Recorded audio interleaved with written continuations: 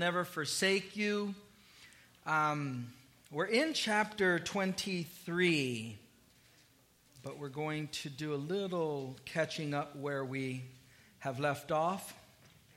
See what we get out of this. Acts chapter 23 is where we find ourselves. Again, the title of the message, I will never leave you. I will never forsake you. Let's pray. Father, we come before you and we thank you for your word, and we pray, Lord, that you would speak to us through your word. Use the body this morning, Lord, to minister to one another as we lift this time up to you in Jesus' name. Amen. All right, it's been an interesting little journey. Paul on his third missionary journey, and ending that third missionary journey, he gets to a place where he has a desire to go to Jerusalem for the feast.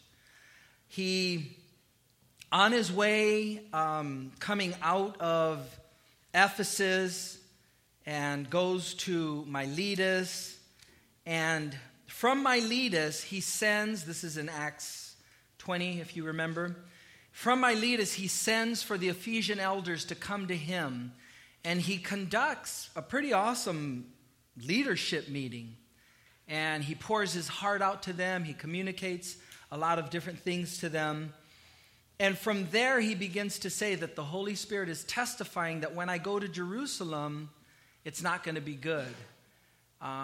Chains await me, and bad things are going to happen.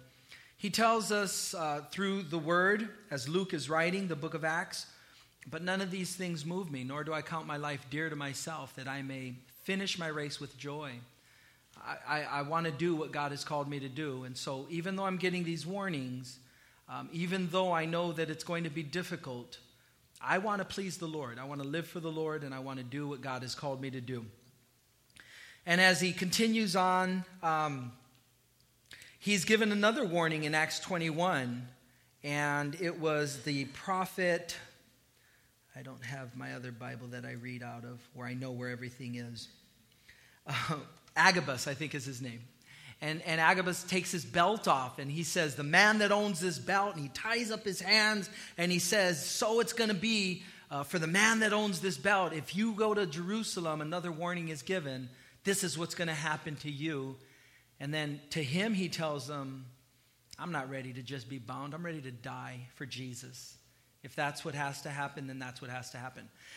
And the commentators are split. They can't discern whether Paul was supposed to do this, and he was just letting them know that God is warning me just to give me a heads up, and I'm going to do it anyways. Or they don't know if Paul was just being stubborn, that the warnings that God was sending were warnings so that he can be alerted not to go. It's like, Paul, don't go. Look at these things that are going to happen. And in spite of the warnings, we see that Paul does go.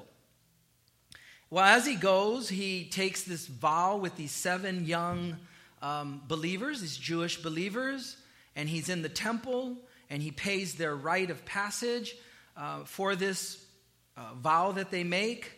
And in the midst of that, the Jews in the temple begin to stir up and incite a riot as it relates to Paul.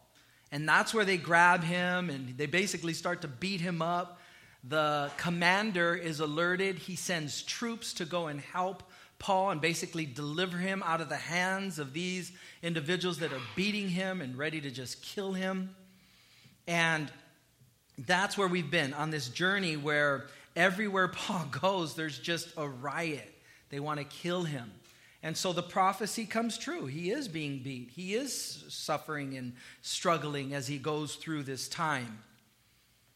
Last week, he stands and gives a defense, and it's like his dream comes true. If I can just talk to the nation of Israel, if you would just give me audience with them, I know because of my background, because of where I'm coming from and what I've been through, I know their zeal, and I possess that same zeal for my nation.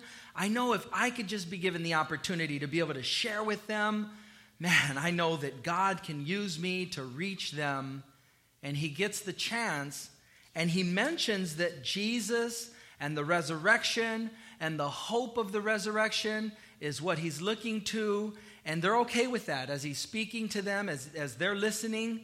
And then he says, but it was not safe for me to be in Jerusalem, so God led me to the Gentiles.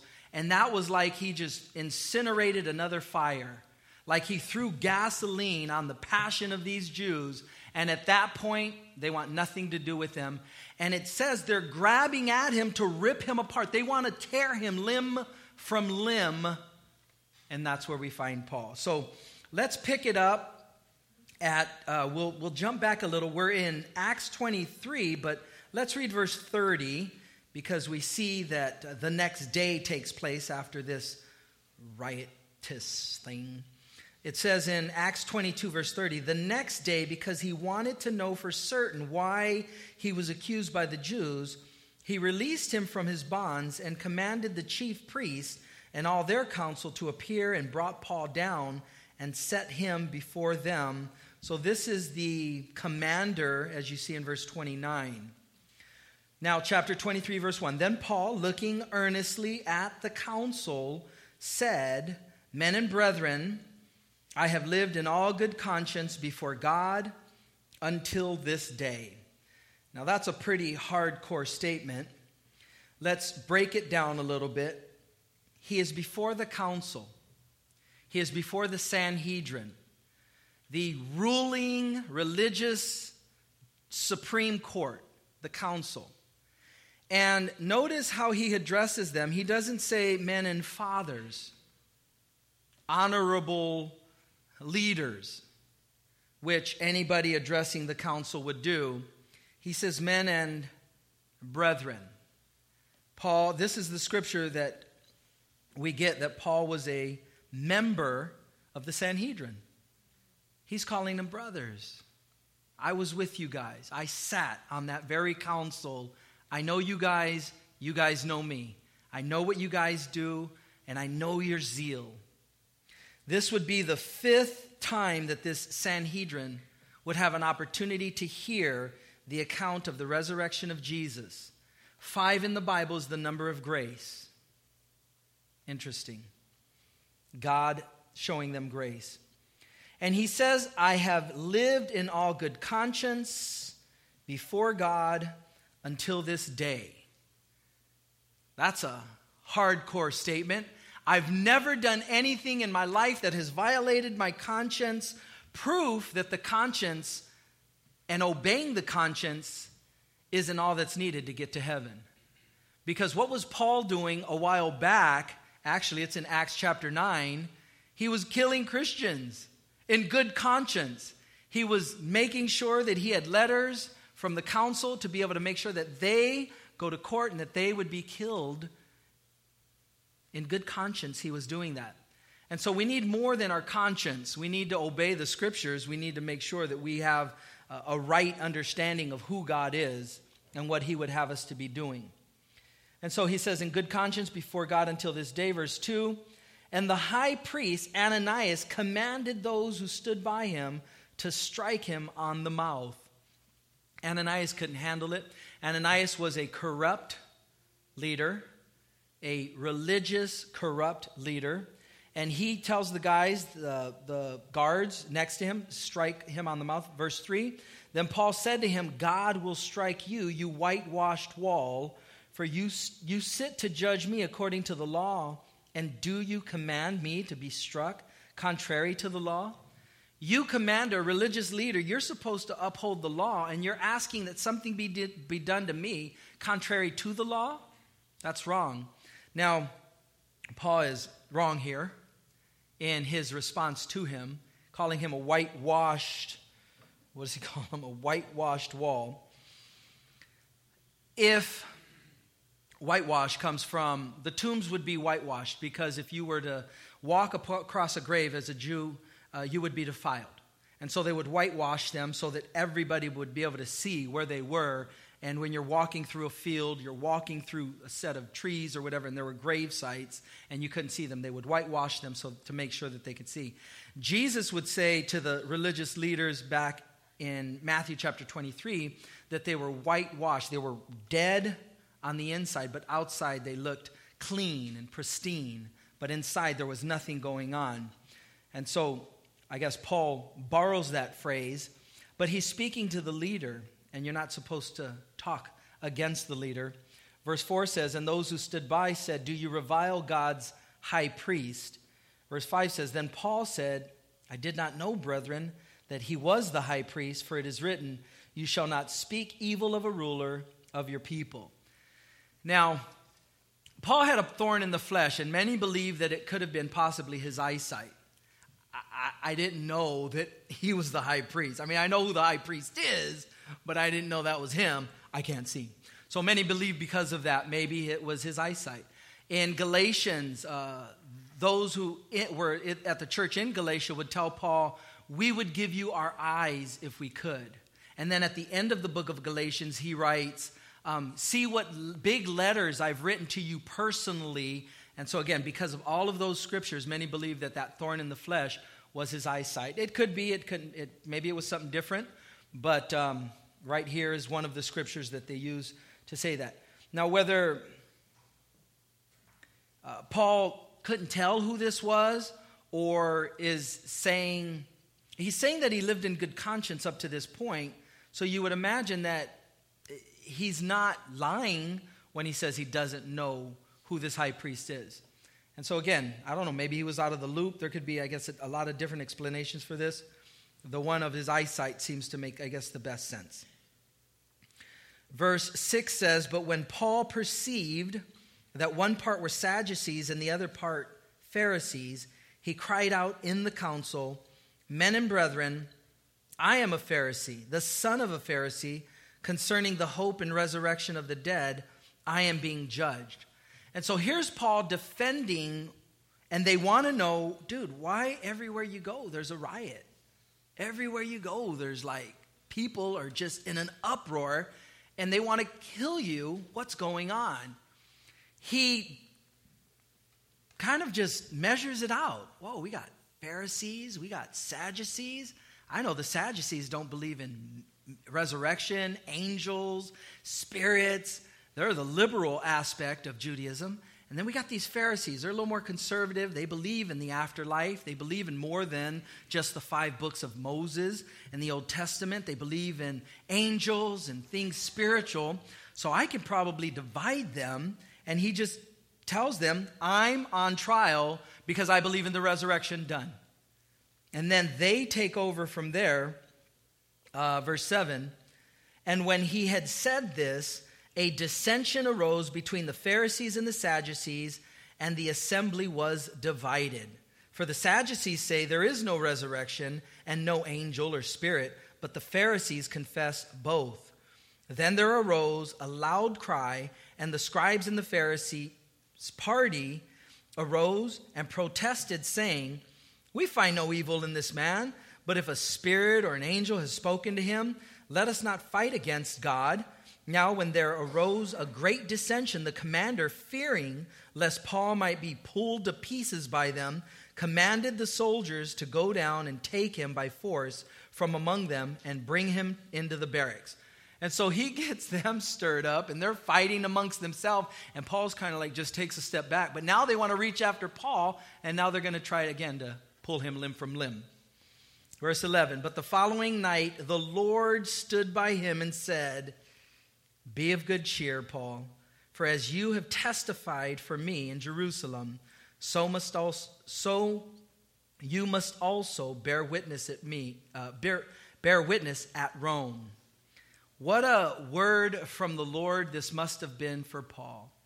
Again, put yourself in Paul's place, where his desire to see his nation saved, his desire to reject all of these warnings that he had been given up to this point, that if he goes to Jerusalem, he's going to be beat, he's going to be bound, he's going to be abused and all of this. And he says, I don't care. I want to share with my people. I want to be able to share the truth with them. I know them. I know how they tick. And I know that if I'm given an opportunity, I can share with them. And for all intents purposes, if you were to read the last 3-4 chapters, it would look like a failure. It would look like it didn't work out well, like it was anything but success. And yet Jesus comes to him in the night And he says, Paul, you did well. You did well, son. Be of good cheer.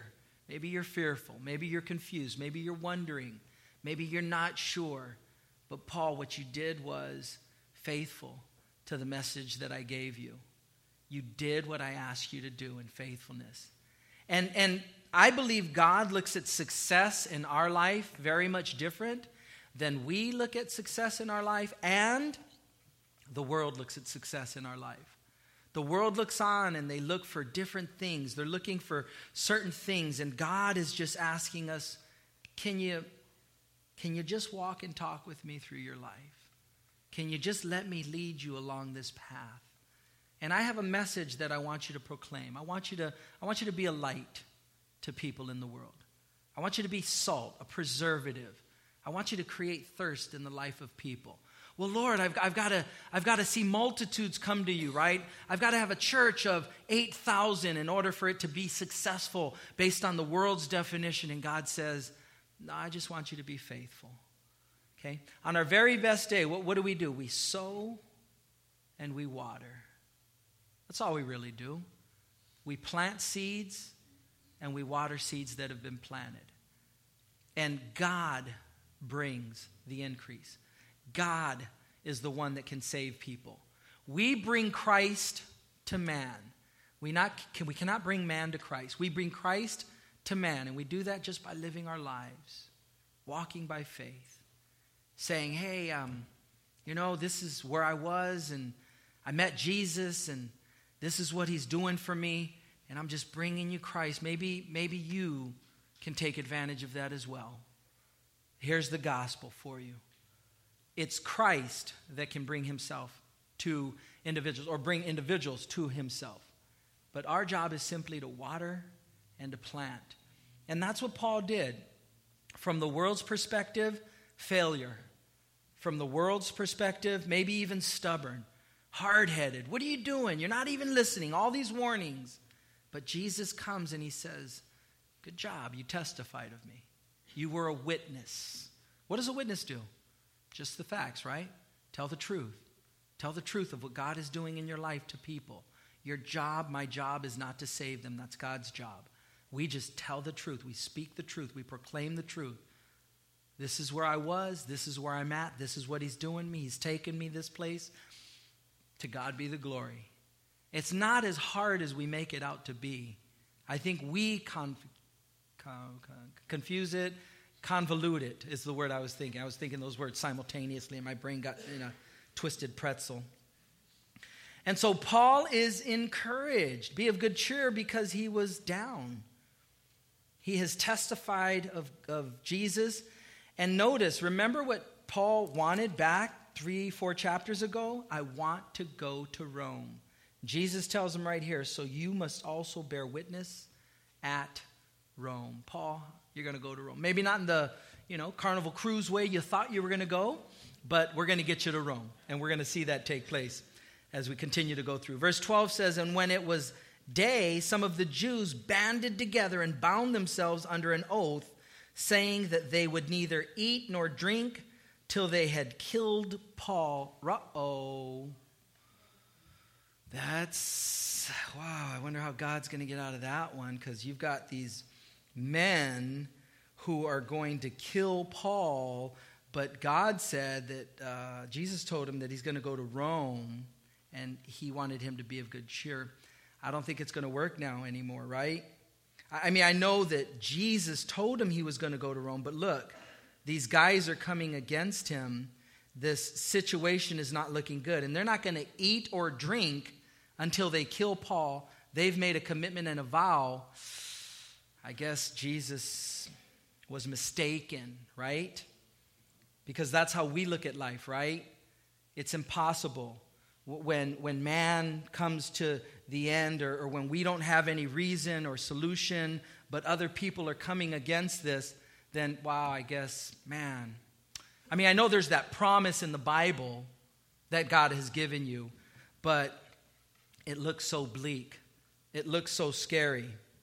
Verse 13, now there were more than 40 who had formed this conspiracy. They came to the chief priests and elders and said, We have bound ourselves under a great oath that we will eat nothing until we have killed Paul. And so now you see religion coming together with these men who have vowed and banded together. And mind you, they're doing this in the name of religion. Verse 15, now you therefore, together with the council, suggest to the commander, now they're trying to bring in the political machine into it, that he be brought down to you tomorrow, as though you were going to make further inquiries concerning him, but we are ready to kill him before he comes near. So when Paul's sister's son heard of their ambush, he went and entered the barracks and told Paul. So you have these commanders that have taken this vow, or this group of Jews that have taken this vow. They go to the commander. They're going to bring the religious sect in. They're going to tell the political sect to bring Paul down again, and they'll be lying in wait to kill him. And it just so happens that Paul's nephew is within earshot. Somehow he gets word. And so, whoa, maybe there's a chance, right? Maybe Paul can get to Rome as Jesus promised, because this little kid just so happens coincidentally to be there hearing this. The plot thickens, verse 17. Then Paul called one of the centurions to him and said, take this. Did we read 16? So when Paul's sister's son heard that their ambush, he went and entered the barracks and told Paul. Verse 17, then Paul called one of the centurions to him and said, take this young man to the commander, for he has something to tell him. Now think about that relationship that Paul has built with this commander of the centurions. Hey, can you take my nephew? Can you take my nephew to the leader? I think he's got something that he wants to share with him. Verse 18. So he took him and brought him to the commander and said, Paul the prisoner called me to him and asked me to bring this young man to you. He has something to say to you. Therefore the commander took him by the hand, went aside and asked privately, what is it that you have to tell me? And he said, the Jews have agreed to ask that you bring Paul down to the council tomorrow, as though they were going to inquire more fully about him. But do not yield to them, for more than 40 of them lie in wait for him, men who have bound themselves by an oath that they will neither eat nor drink till they have killed him, and now they are ready, waiting for the promise from you. So the commander let the young man depart and commanded him, tell no one, but you have revealed these things to me. And so again, we look, I think, at life at times because we're looking at circumstances, we're looking at players, we're looking at the people, we're looking from a horizontal perspective. And we think we know what we know. And it looks impossible, and it looks like an impossibility, and it looks like there's no hope, and it looks like there's no chance because of all of these entities, these machines that are just so powerful, and well, we have a little common sense, and we know how life works, and we think we've got it figured out. But guys, I'm here to tell you, we don't. We don't when we're looking on the horizontal. We don't have it figured out. When we fail to look up to the vertical, when we fail to bring God into our situation and our circumstances, when we fail to say, God, I know it looks bleak, I know it looks bad, but Lord, by faith, I'm going to invite you into this. In fact, Lord, by faith, I'm going to ask you, can you intervene, Lord? Can you do something? Can you help me? Even help me see, Lord, what you see. Because, Lord, your perspective is so different. You see the beginning from the end, the middle. And, Lord, you are weaving things in my life, and you're going to get me to Rome. Because you told me you're going to get me to Rome. But, Lord, if I were to look at this situation, Lord, I'm hopeless, I'm helpless. 40 men have taken a vow to kill Paul. And you look at his nephew. Again, how did his nephew get there? How did his nephew hear this? And we're always looking for the dramatic, right? Where's the angel?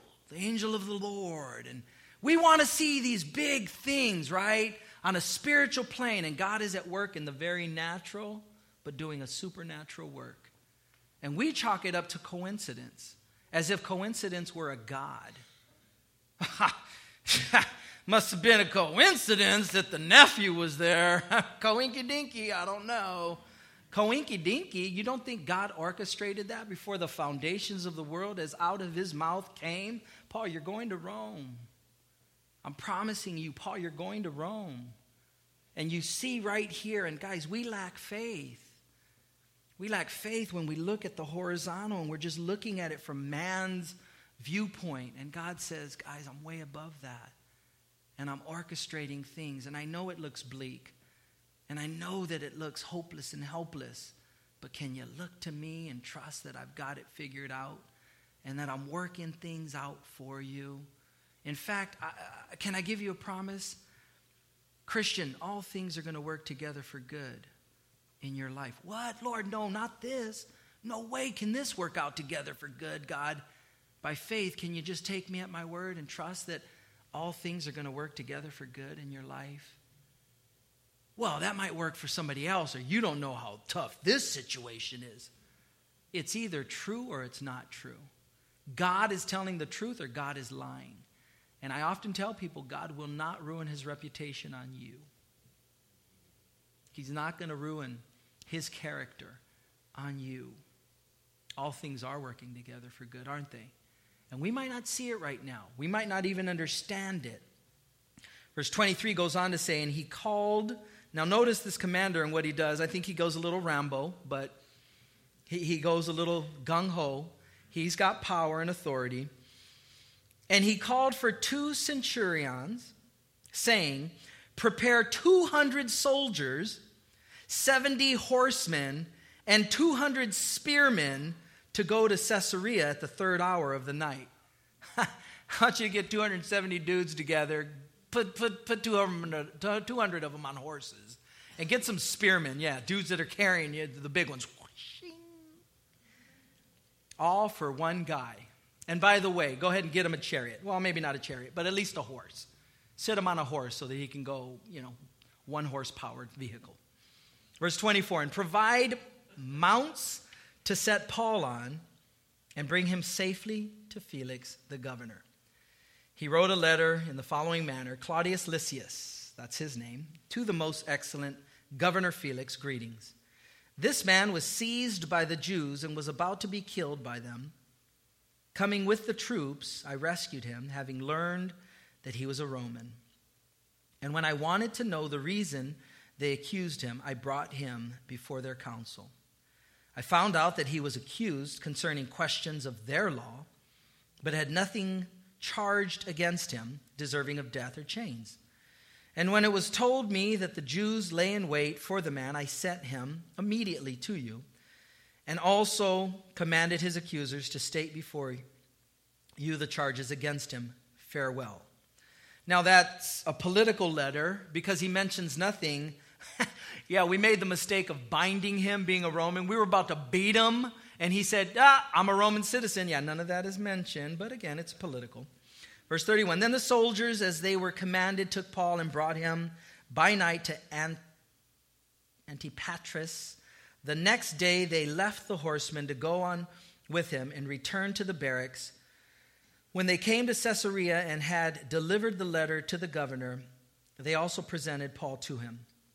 And when the governor had read it, he asked what province he was from. And when he understood that he was from Cilicia, he said to him, I will hear when your accusers have come.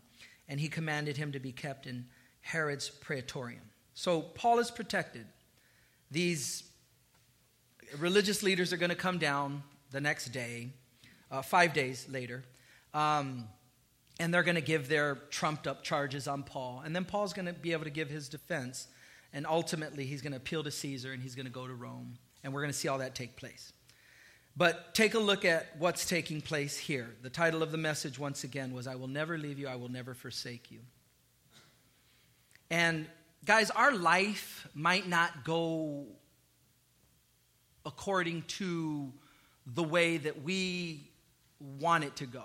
It might not take the path that we were hoping for or wishing would take place. Paul's heart and his desire was to get in front of this Jewish group these individuals, and that he would be able to share with them the gospel, the hope of the resurrection, that Jesus Christ is the Messiah. And in his mind, he saw it going well. They'll get saved, and Israel will understand that Jesus is the Messiah. And his heart wasn't bad, right? His intentions weren't bad, but God had a different plan. God had something else in mind. And it's not that God didn't desire that the nation of Israel would get saved, but again, because God can see the beginning from the end, he knew that the nation of Israel would reject the Messiah. In fact, it would be prophesied, would it not? And Jesus would proclaim it. He came unto his own, but his own received him not. And so God is, again, over everything, able to see everything. And what we need to walk away with is we have certain desires, and those desires could be good for life. And we may have specific things that we want to see take place, and we're praying about them. But ultimately, we've got to let God be God. I was listening to a message, and the pastor shared, if you were to recount your prayers, most of your prayers are telling God what you want him to do in the situation that is at hand. If you were really, truly to evaluate your prayer life and the prayers that you're lifting up to God, most of those prayers are spent on telling God what to do. And is that faith? What prayer did Jesus pray in the Garden of Gethsemane? And that is a prayer of faith. God, I don't want to go through this. He could have said, God, I see this road that's ahead of me, and I don't want it. I don't want this. I'm asking you to take it away.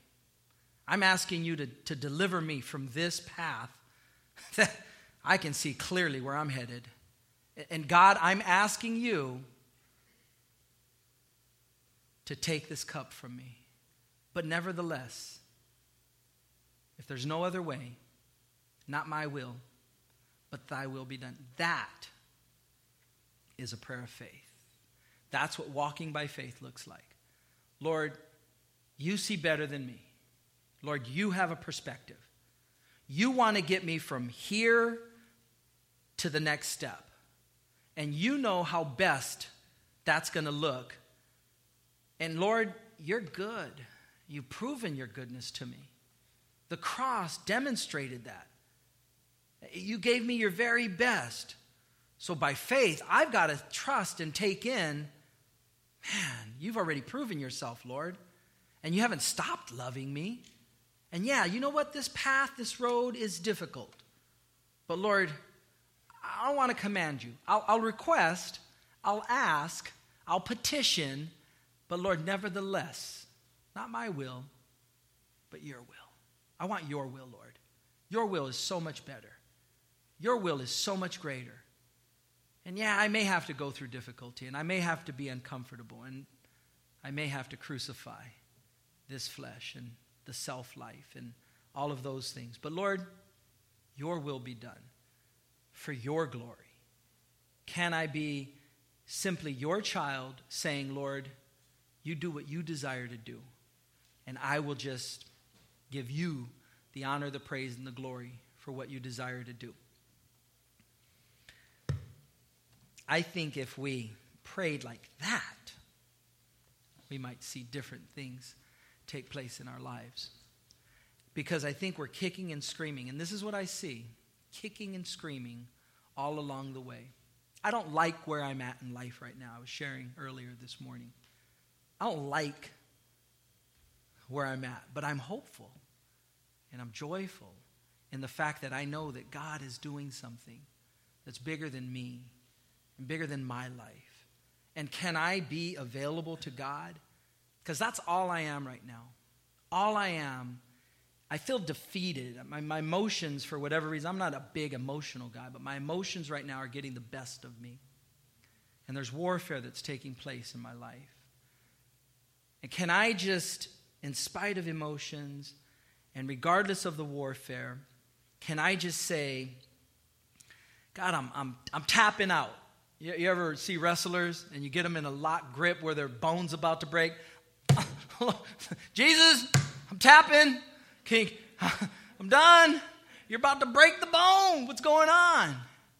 I'm at that point where I'm just tapping and I'm just saying, Lord, I don't like it, but I give up. And all I have left when I think about it and as I evaluate it, all I have left is I want to be available for you, Jesus. That's all I want to be. I just want to be available. I want to pour into people's lives. I want to see people come out of the kingdom of darkness and into the kingdom of your marvelous light. And I got nothing, Lord. I got nothing left. I got no wit. I got no jokes. I got nothing. I'm tapping out, Lord. But until we go home, I want to be faithful with my life. And so maybe you're there. Maybe you're at that place. Maybe you're at the end. And I hear the Lord, that's a good place to be, Johnny, at the end. Because when you're done is where I begin. When you tap out is where I take over. And you, in the simplicity of saying, Lord, can you do something? Can you just take over from here? Because I'm done. I got nothing to offer. The enemy is relentless, relentless, relentless.